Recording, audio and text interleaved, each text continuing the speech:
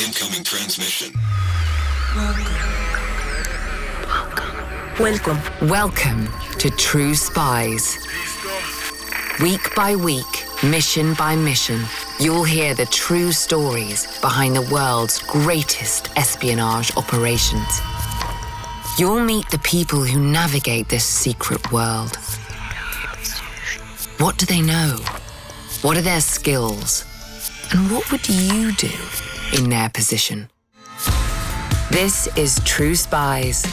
That's the first time we meet these guys.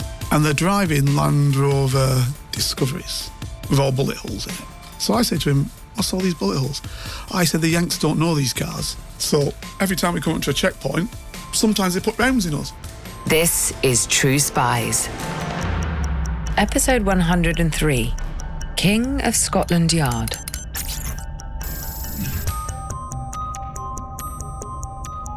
We were basically in the parade room, standing there, and Des is giving out these medals and stuff.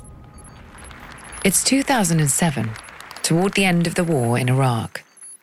At a British Army base, the UK's Secretary of State for Defence, Des Brown, is handing out medals. The desert air crackles with polite applause. But in Baghdad, peace is never guaranteed for long. And then next minute, zoom, zoom.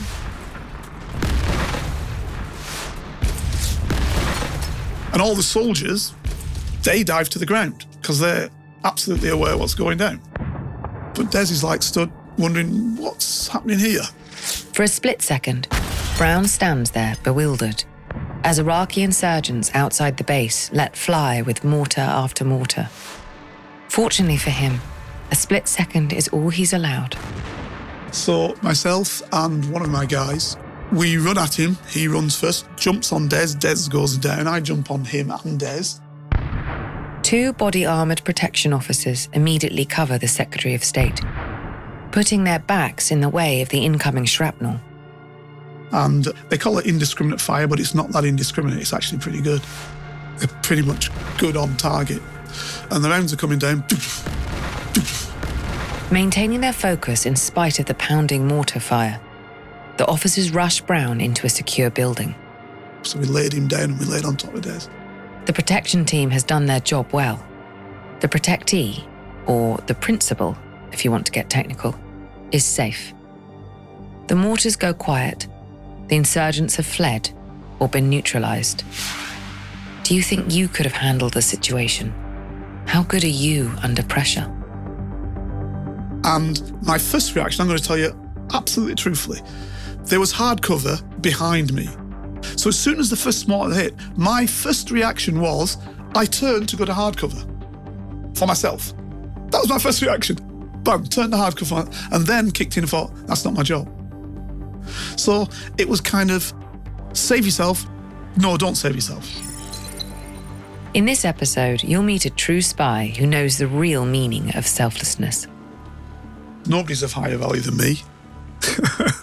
Yeah. But the reality is, and this is what you have to run to, if he gets killed, we're going to be there forever and a day fighting some war we don't need to be fighting, right? My name is Calvin King, and I guess my claim to fame is that I served in Special Branch from 1986 through till, if you want to make it collectively, until I left the police service in 2012. Within that, I also was seconded to the Secret Intelligence Service, better known as MI6, as a case officer. And I was in that service between 1997 and 2002. In this episode, we'll be following Carlton on a protection assignment that took place a few years before the one we've just heard. An assignment where, instead of body armour and instinct, he had to rely on wit, charm, and intelligence-gathering tradecraft to protect his principal. Get ready for a rare glimpse into a truly behind-the-scenes operation. Have you ever watched a politician touring some far-flung or dangerous locale and wondered, how on earth did they get there? No, probably not. That's because people like this week's True Spy make sure everything ticks along smoothly. In this episode, you'll discover why there's nothing harder than making something look easy. You'll find out exactly what it takes to arrange a VIP's visit to one of the most dangerous places on Earth. Spoiler, it's exhausting. And very, very complicated. And it's a story that was very nearly never told at all. Now, Official Secrets Act, what does it basically mean? It's frankly a catch-all law that says if you in any way, shape or means do anything that undermines the security of the United Kingdom, you can be prosecuted, basically. The United Kingdom of Great Britain and Northern Ireland is home to one of the world's oldest intelligence communities. It's also one of the most secretive. So in Britain, it's rare for people to write about any of these agencies. So when I wrote my book, I wrote it for two reasons. One, the Special Branch had been disbanded, which I thought was a very, very bad idea. And number two, I wanted people to know that black people played a part in all parts of British society, be that in the Special Branch or be that in the Secret Intelligence Service, where I'd also worked. Carlton has fought long and hard to shine a light on the covert work carried out by Britain's intelligence agencies. He's not a whistleblower, mind. He's done it all by the book, T's crossed, I's dotted. But he does believe that where possible, the British public should be aware of the actions carried out in its name. Now, that's not what government thought. So they tried to prevent me from putting my story forward. Cue redactions, edits, more redactions. After 4 long years, and minus a spooked publisher, Carlton was forced to self-publish his memoir. And I think that's the sort of pressures that you get in the UK when you want to speak openly about this sort of domain. Would you pit yourself against the establishment? Not sure? Maybe you'd feel more confident if you'd spent long enough within the establishment. Because throughout his eventful life, Carlton King has worn many hats, and a few helmets too. But the majority of his career was spent climbing the ranks of the Metropolitan Police Special Branch. The Special Branch was created in 1883, predating MI5 and MI6 by more than a quarter of a century. Its initial aim was to combat Irish Republican terrorists who had mounted a campaign of bombings and assassinations on British soil. And one of those places it blew up was Old Scotland Yard. So they formed this body called the Special Irish Branch, as it was called, to defeat this action. It did, and the government thought, it's great, we'll keep this secret agency and we'll drop the sobriquet Irish, and it was then just known as the Special Branch. So that's how it was formed. So to explain what the branch did, it was then part of the quadruple system of intelligence. So that was the Security Service, MI5, the Secret Intelligence Service, MI6, and GCHQ, which is Signals Intelligence, and et cetera, and then Special Branch. But it was the only one with executive powers. Until 2006, when it was disbanded. If you were caught spying on British soil, it would be the branch who came a-knocking. The Special Branch arrest them, right? And the Special Branch bring that to court. So that's the difference. There's powers, they couldn't carry any firearms in the old days, the security service. The Special Branch could carry firearms and did in the surveillance teams and so on and so forth. So there are big differences with it. Within the Special Branch, there were several specialised squads which dealt with different aspects of the national security picture. A Squad was the team responsible for protecting Britain's most senior politicians, as well as visiting dignitaries. And for every visitor visiting the United Kingdom who's a head of state, head of government, or at political threat to the United Kingdom receives Special Branch protection. That's how it used to work. And I used to run that office. If you're subscribed to this podcast, you'll know a few standard routes into intelligence work. The military, for example, or university recruitment fairs. Carlton, however, took the road less travelled. Cue the music.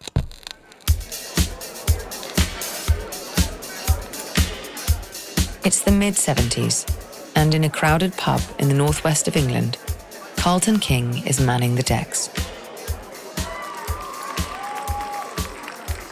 My job was to, be a disco compere sometimes, to be a DJ sometimes, whatever. So I did most of the big stars of the 70s. They'd come onto the show in working men's clubs.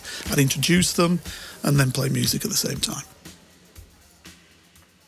I know what you're thinking.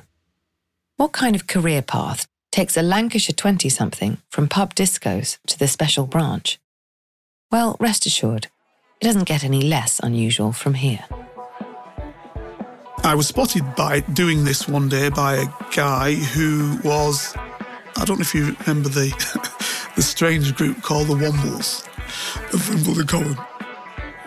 The Wombles, a popular British novelty band of the 1970s, was staffed by a group of highly skilled session musicians. Some, understandably, had loftier ambitions. One of their number planned to relocate to West Germany, where he would play for the soldiers stationed at the US Army bases there. And he was looking for a DJ to complement his set. So he came to me and said, listen, would you like to do this? And I had an agent and said to the agent, what will happen? What will be the circumstances? What's the money like? And the money was good. So I said, great, okay, I'll do it with you. No.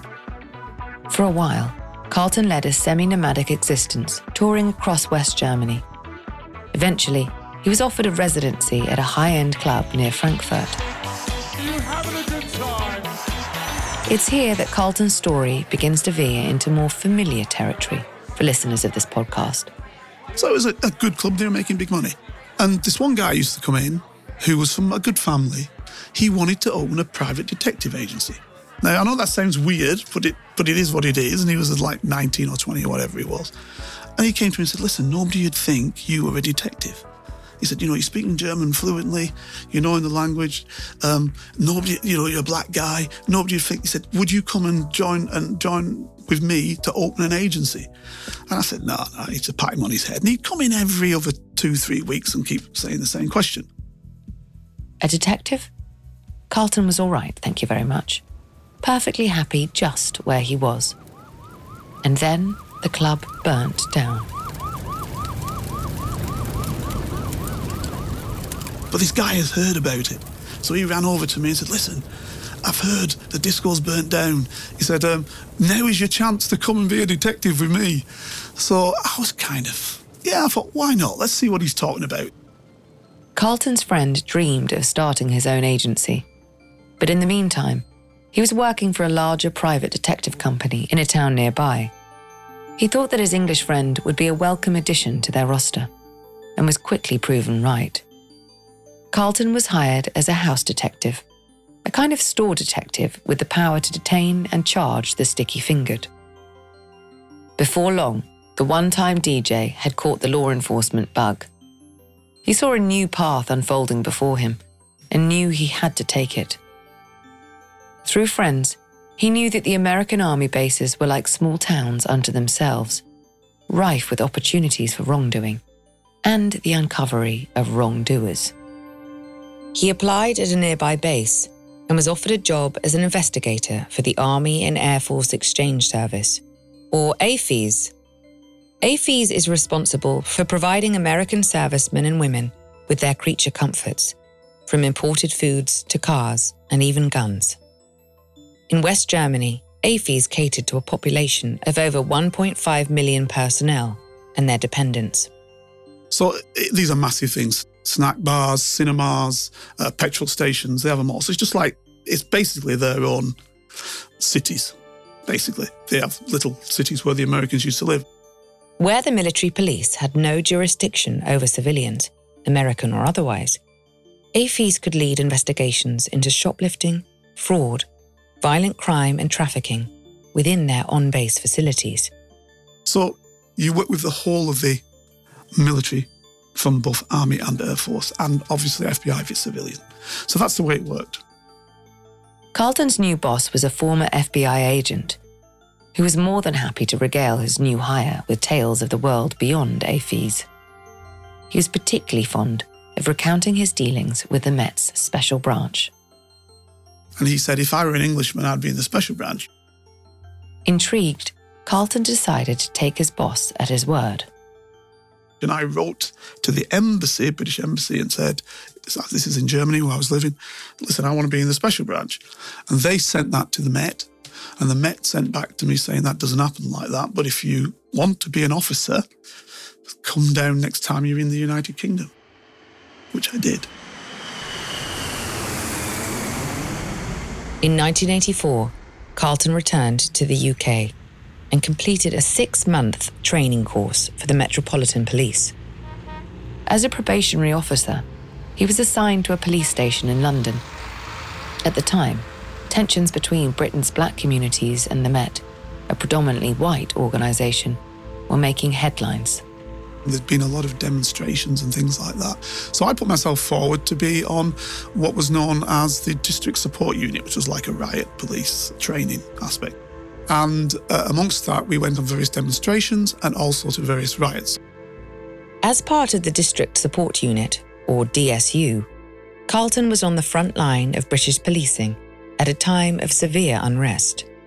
As one of the Met's few black officers, this could make for uncomfortable work. In 1981, a fire in the South London neighbourhood of New Cross claimed the lives of 13 young black people. 4 years later, based on police inquiries, the coroner had ruled out racially motivated arson. Many in the community still believed this to be the cause of the blaze. A demonstration was held to protest the coroner's findings. It was felt on the street level that the police had somehow not done their work, had hidden the fact that it was believed that right-wing racists would carry out the action, and therefore the police were seen as negative towards this situation. Now, I happened to just be on the demonstration, as I said to you, part of the DSU, and so we were walking by the side, normal clothing, and I was spotted, because in those days, an officer who was black was extremely rare. So I was spotted by, let us say, some of the more hot-headed black youth on the demonstration. And I could see they were whispering and talking amongst themselves, and I could see there was a problem there. And then some of them started to gee up the crowd, shouting, "Judas, Judas, coconut," whatever. Singled out, the crowd began to close in on Carlton. Senior policemen in the DSU made the decision to remove him from the fray. So the superintendent actually came down to me. He was running the operation, or chief superintendent, in fact. And he said, "Listen, this is too dangerous." So I stood down and all the crowd then started jeering and laughing. He's gone, blah, blah, blah. Today, Carlton is sanguine about the issue of race in policing during the 1980s. To be fair, frankly, the racism in the police was no better and frankly no worse than in general British society. But I felt I could make a difference in the police, that's the thing. But in truth, Carlton didn't harbour any particular ambition to stay in uniform. His heart was set on the special branch. Each year, there'd be a process where the branch would ask for individuals who wishes to be selected to special branch. The first chance he got, Carlton submitted his application. Once it went into the branch, they looked at it because they put desirable criteria. And desirable criteria were things like languages, Morse code, shorthand, writing skills, etc., etc. That would probably narrow it down to about half of those who applied. So that half would then sit the special branch exam, which was basically 3 papers. The branch's written exams tested applicants on their political awareness, their critical thinking skills, and their writing ability, essential for providing intelligence reports. In the end, only 10 applicants from across the Met were accepted into the special branch annually. Carlton was one of them. His route to the branch had been circuitous, to say the least, but he couldn't wait to get started.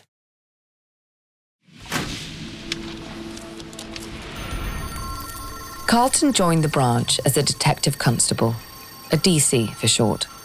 Over the following months and years, he served with various squads within the branch, learning his trade. Eventually, he moved to A Squad, the section responsible for protecting Britain's high-profile politicians.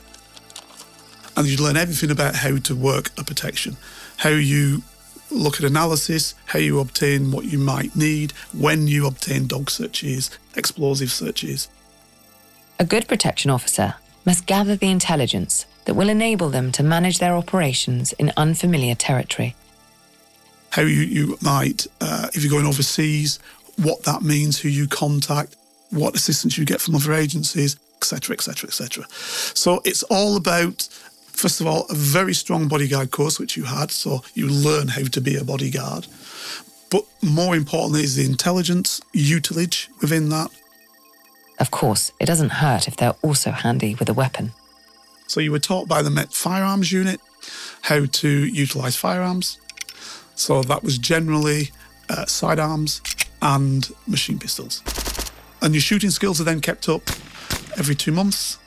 So you learn, you keep using, and it's fast-paced shooting. It's not general shooting. It's fast-paced shooting, close quarter combat shooting. Shooting from the hip, shooting from the shoulder, shooting from sitting in a seat, shooting through a car windscreen. By the late 90s, Carlton was a detective inspector with several successful operations under his belt. So I'm a DI now in the branch.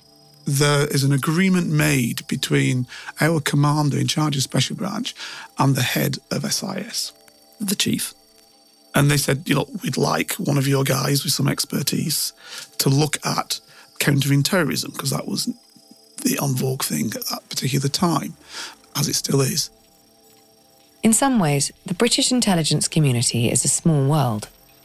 In 1997, Carlton was seconded to the SIS, or MI6 as it's more commonly known, as a case officer working on counter-terrorism. Unfortunately, the strictures of the Official Secrets Act forbid him from discussing his work there. Some things are just non-negotiable. However, during his time in the service, he was able to cultivate a number of contacts who would prove helpful when he returned to Special Branch full-time in 2002. As a senior officer in A Squad, it often fell to Carlton to attend meetings of the Royalty Ministerial Visits Committee. That's the body in charge of deciding which government ministers are authorised to travel abroad. And they basically make decisions and say, right, this person's going here. Can she go? Can you protect them if they do? Should they get protection, etc., etc. It's now 2003, and the Allied invasion of Iraq is in full swing. The Visits Committee have convened to discuss matters of vital importance to British interests in the country. Unfortunately, Carlton King is not in attendance. He's at the firing range. I'd gone for a shoot to keep my capacity going, and the superintendent who had gone came back and called me into the office and basically said, the Americans have basically, very, very quickly, it's basically as they hit Baghdad. The Americans have said they're going to have a conference about what happens when the war's over. The American forces have captured Baghdad and are on the brink of victory. Now they're preparing to portion out the contracts and assets that will sustain the occupation. But what does that mean for Carlton? Now, as you know, all states enter war for the spoils of war. And we were no different. So the Prime Minister basically said, we need to get somebody at that meeting, somebody of power and stature, who can put down what the UK gets out of Iraq post the war. So that role was provided to Mike O'Brien, who was then at that time the Middle East Foreign Office Minister. Mike O'Brien, it should go without saying, wouldn't be travelling to the conference alone. So it's, can you get Mike O'Brien to this meeting? We don't know where it is as yet. The Americans are going to do it. We don't know where it is. We know it's in Baghdad, but we're not certain where the place is. There's no time to waste. If Britain wants its cut from a newly conquered Iraq, then O'Brien needs to be at that meeting. Carlton has just days to prepare for a safe ministerial visit to Baghdad. He needs to perform a thorough assessment of the dangers that face the minister in Iraq and take steps to avoid or neutralise them.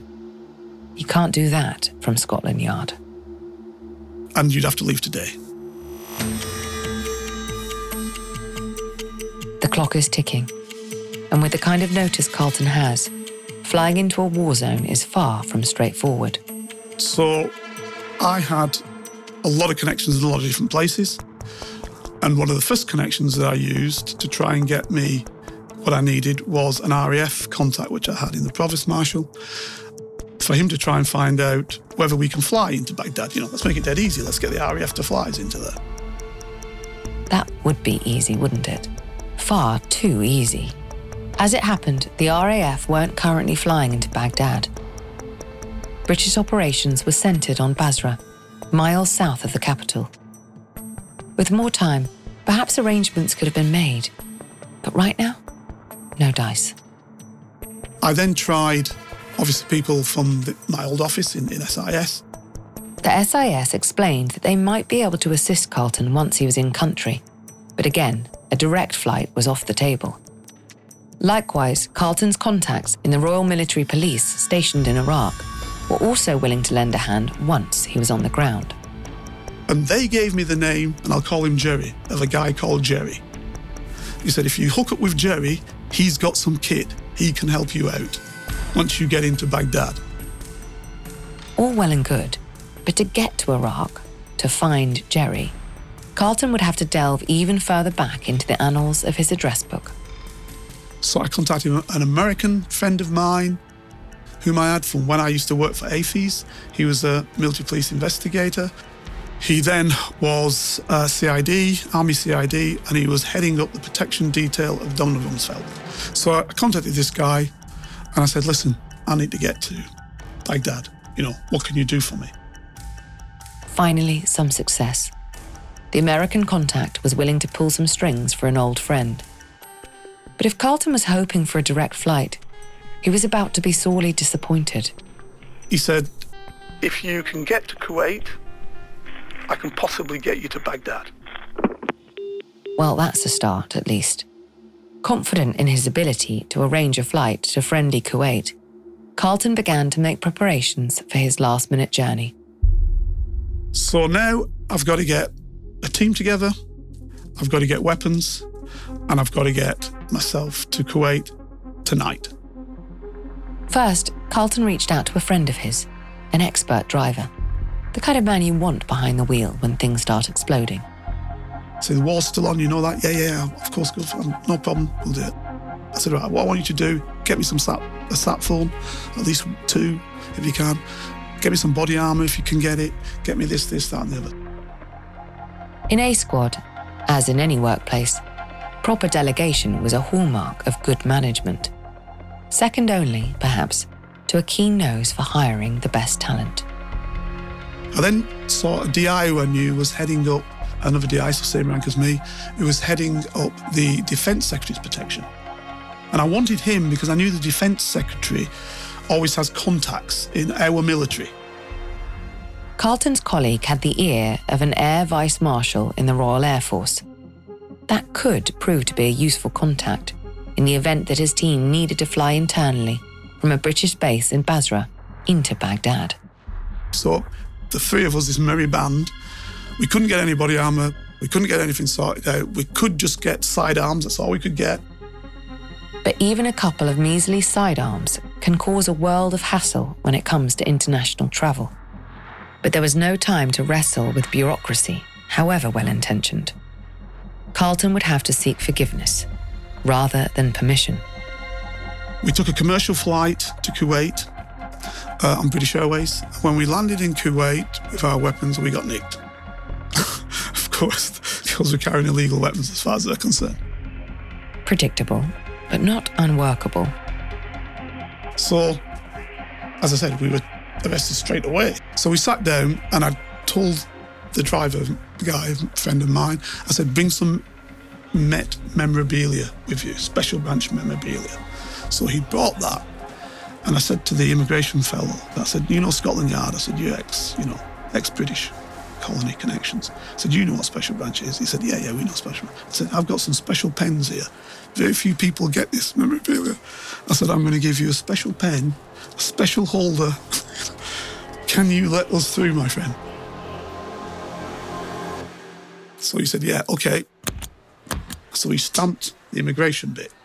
A little bit of charm and a free pen can open a surprising amount of doors. Carlton and his team were through the first hurdle. But their ordeal wasn't over. Kuwaiti customs were, perhaps understandably, nervous about allowing plain-clothed secret policemen to carry weapons in their airport. So the customs guy said, OK, you can bring these weapons, but you can't carry them. Luckily, Carlton had thought ahead. He'd arranged for 2 RAF men to wait for the special branch team at the airport. They were authorised to carry weapons in Kuwait, and Carlton was able to hand his off to them for safekeeping. All by the book. By now, hours of precious time had ebbed away. The RAF escort drove the team to a plush hotel, where they could rest up before renewing their efforts. He invited the RAF men to join him and his team in the suite. We'll get you some food, mate. You stay with us. We're going to look after you. Carlton's generosity wasn't without motive. He was behind schedule, still stranded in Kuwait. His RAF escort had information that might just get him and his team to Iraq in time for the conference. Specifically, they had a line to the RAF Air Vice Marshal in Kuwait. Bellies full, they were happy to arrange a meeting. So anyway, we get to their HQ, so we drive to the HQ, and the Air Chief Marshal sees us, and we explain mission for Prime Minister, blah, blah, blah. We don't have everything that flies. Can you use your power with the Americans to get us on a flight to Baghdad? I'll see what I can do, says the Air Vice Marshal, with his equivalent. Back in their suite, the special branch team took stock of their paltry stash of equipment. They'd barely had time to charge their solitary satellite phone before Carlton's cell started buzzing. It was the Air Vice Marshal. He said, listen, if you jump now, you can go to El Hadid, get on a flight now, you can go and get on this flight and go into Baghdad. Super, fantastic. The RAF men drove the 3 branch officers to a nearby American airbase. After asking a few questions, Carlton discerned that his old employers, AFIS, were running flights into Baghdad. Carlton persuaded a US Air Force sergeant to authorise the flight. This was not technically within his remit, but like the Kuwaiti officials, he was susceptible to Carlton's charms. So cut long story short, he does it. I don't know if he got done afterwards, but he did it. And he got us on the flight. Finally, the special branch was airborne once again.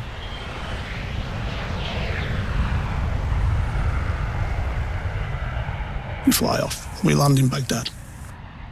And we land at BIAP, Baghdad International Airport. So now we're there, and there's a whole lot of soldiers lying around all over the place. The Americans had taken Baghdad International Airport a couple of days prior to Carlton's arrival. Air transports screamed onto the tarmac. Soldiers got the 1,000-yard stare on them who've been fighting the battle. Now, Carlton needed to contact Jerry, the Royal Military Police officer, who would be able to furnish the branch with more appropriate luggage. Machine pistols, smoke grenades, Kevlar. The kind of things that incur serious excess baggage charges. I said, listen, let's get on the sat phone straight away. I'll try and get to that. So the sat phone doesn't work. Flipping heck, sat phone, it's lost its charge. Carlton and his team had been forced to leave their hotel in a hurry. There had been no time to charge the sat phone. So when I was struggling, so I said, listen, I'm going to try and see the OSI. See what they can do. There's got to be OSI here. OSI. That's the Office of Special Investigations, a body attached to the US Air Force, which conducts counterintelligence and criminal work. A spiritual cousin to the special branch, perhaps. So I got to OSI HQ, explain who I was and who I am. Scotland Yard, what the hell's Scotland Yard doing here? This is what I'm doing. It's something I can't really... Well, you need to tell me something. I can't help you. Nobody comes off this base. Nobody. I said, well, we need to get off the base. No, it's too dangerous. Nobody's coming off this base. I said, listen, my friend, I've got a mission to do for our Prime Minister. I need to get off this base. This time, his pleas fell on deaf ears. Carlton needed to think laterally. I said, well, who do I need to see?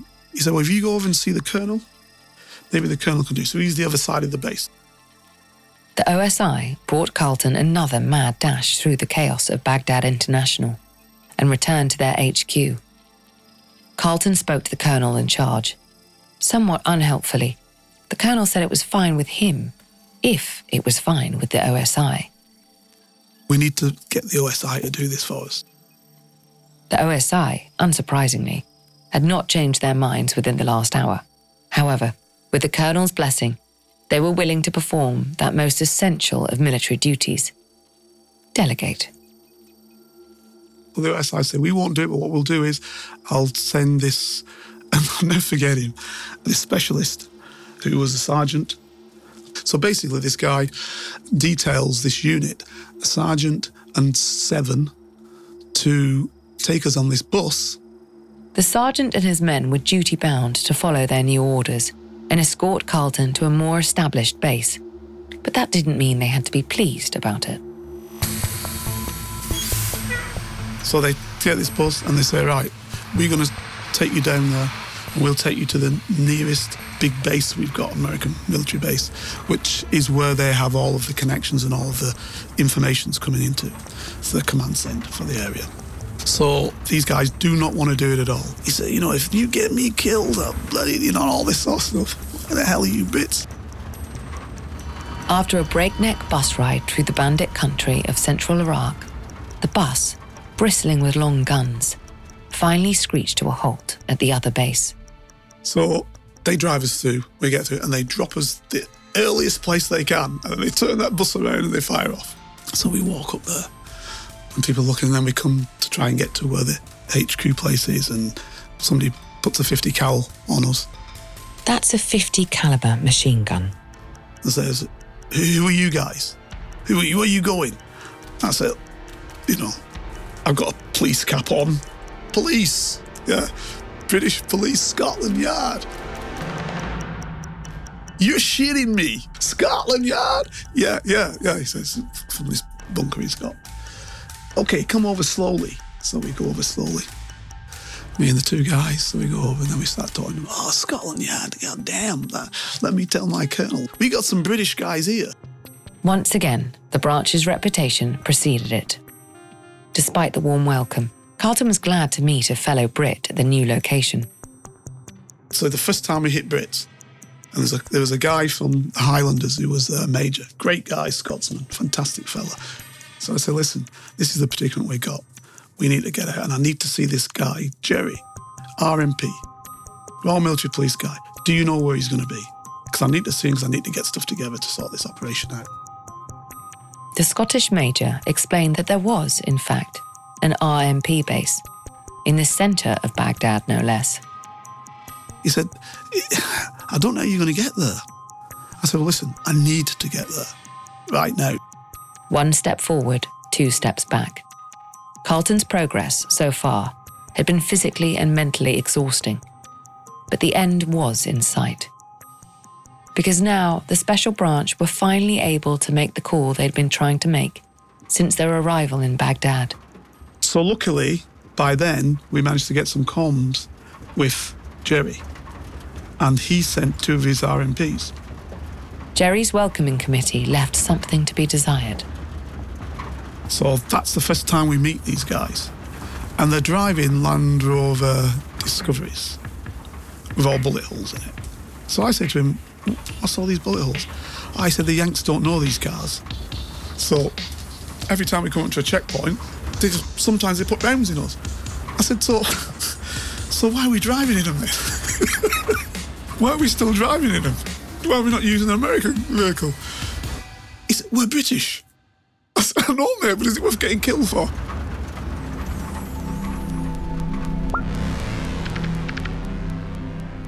After countless sleepless hours and more setbacks than he cared to think about, Carlton finally established contact with Jerry and the RMP. Now, at long last, he had access to the resources he needed to give Mike O'Brien a shot at attending the conference.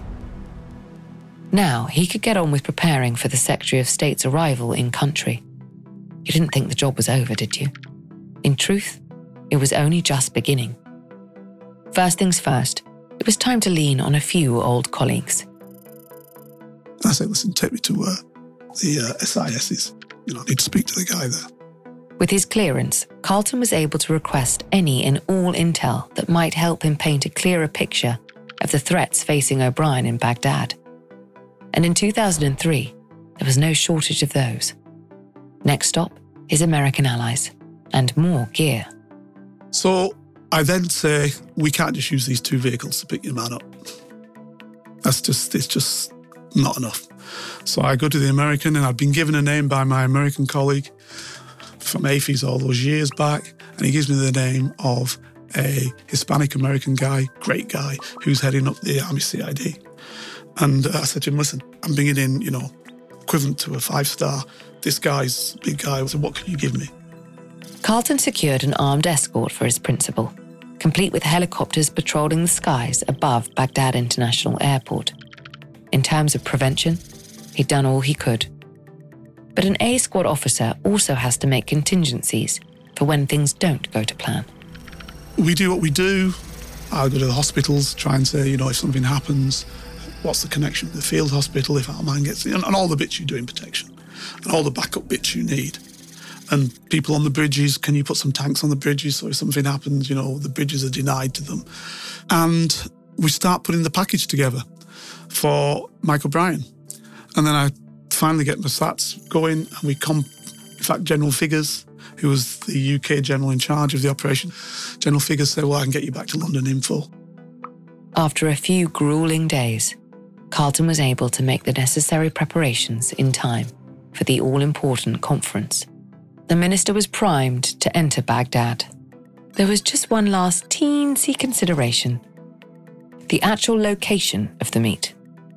If Carlton couldn't figure that out, then Mike O'Brien would have no opportunity to stake Britain's claim to the spoils of war. But I didn't even know where the meet was. So I had to try and find out where the meet was. So we found out it was going to be in the conference centre. So I had to secure the conference centre. Hopefully, you'll never have to secure a building full of VIPs. But here's how it's done. The United States had M1 Abrams tanks all the way through and around the building, actually. They must have used up 20 tanks to secure the perimeter of that building. Then, as you come on the outer perimeter, they had military police to secure the outer perimeter of it. They were using helicopters above, at the time probably about 15, 20, spinning around. And then when you come into the building, you're then starting to keep putting people at certain locations everywhere. All the vulnerable locations you can see. You need areas what you have hardened already. So, if anything does happen, because anything can happen at any stage, hardened areas that you can already go to, that are already set aside for you and your principals. Then there's comms. You need the infrastructure in place to keep everyone in the loop. It's a lot of people. They need to be connected to you. You need to be connected to them via radio communications so you understand what's going on. And last but not least, the all-important exit strategy. What's the way out? So, do we have helis, vehicles, whatever to get us out if something does happen? In this case, Carlton found that the Americans had already done most of the work in terms of securing the conference centre. And in retrospect, he finds it slightly odd that the US had kept the timing and location stum for so long. Almost as though they wanted to narrow the playing field. They probably wanted to wait. Their argument was, they said, we didn't know until very close, i.e. a day before, what we could actually secure and knew was ours. Right? I don't believe that, because I was there 2-3 days before at the conference centre. A colonel showed me around and they had it pretty much secured. So, listen, it's just the game's being played. Yeah. Everybody's in it before they get out of it. Mike O'Brien arrived in Baghdad a few days later. So we set it all up with their assistance, and a good job was done, and Mike O'Brien was able to put what he wanted to put as far as what the UK should get out of this war. And that was the operation. It had been a success. But Carlton was well aware that given the slightly slapdash nature of the operation, things could have gone much worse. I came back basically after that operation and our woeful under-preparedness. I basically put forward a paper to a great guy who was a really capable individual, David Vaness, who was head of counter-terrorism for the United Kingdom, who was Deputy Assistant Commissioner of the Met. And I said to Axel, listen, this is woeful. I mean, we were lucky we came back with our lives. We need real equipment. We need a unit that can be made and created. So I created a unit called the High Threat Low Infrastructure. Then we did joint training with RMP and learned to use their equipment. So if anything ever goes wrong in such a high threat circumstance and they are there, we can use their mini-me's, their equipment. Carlton's High Threat Low Infrastructure Unit served in several more protection operations in Iraq and Afghanistan, including the one we heard about at the beginning of this episode. Today, Carlton lives a quieter life. As well as publishing his memoir, Black Ops, the incredible true story of a British secret agent, he's the host of his own podcast, the Black Spy Podcast.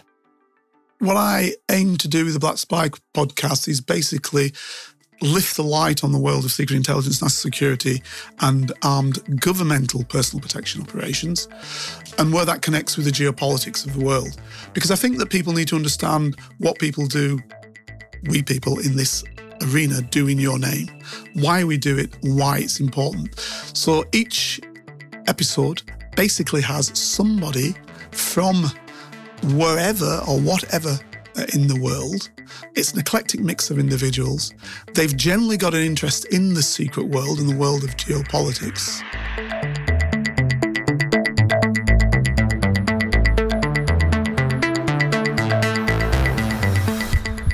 I'm Vanessa Kirby. Here's a taste of next week's covert encounter with true spies.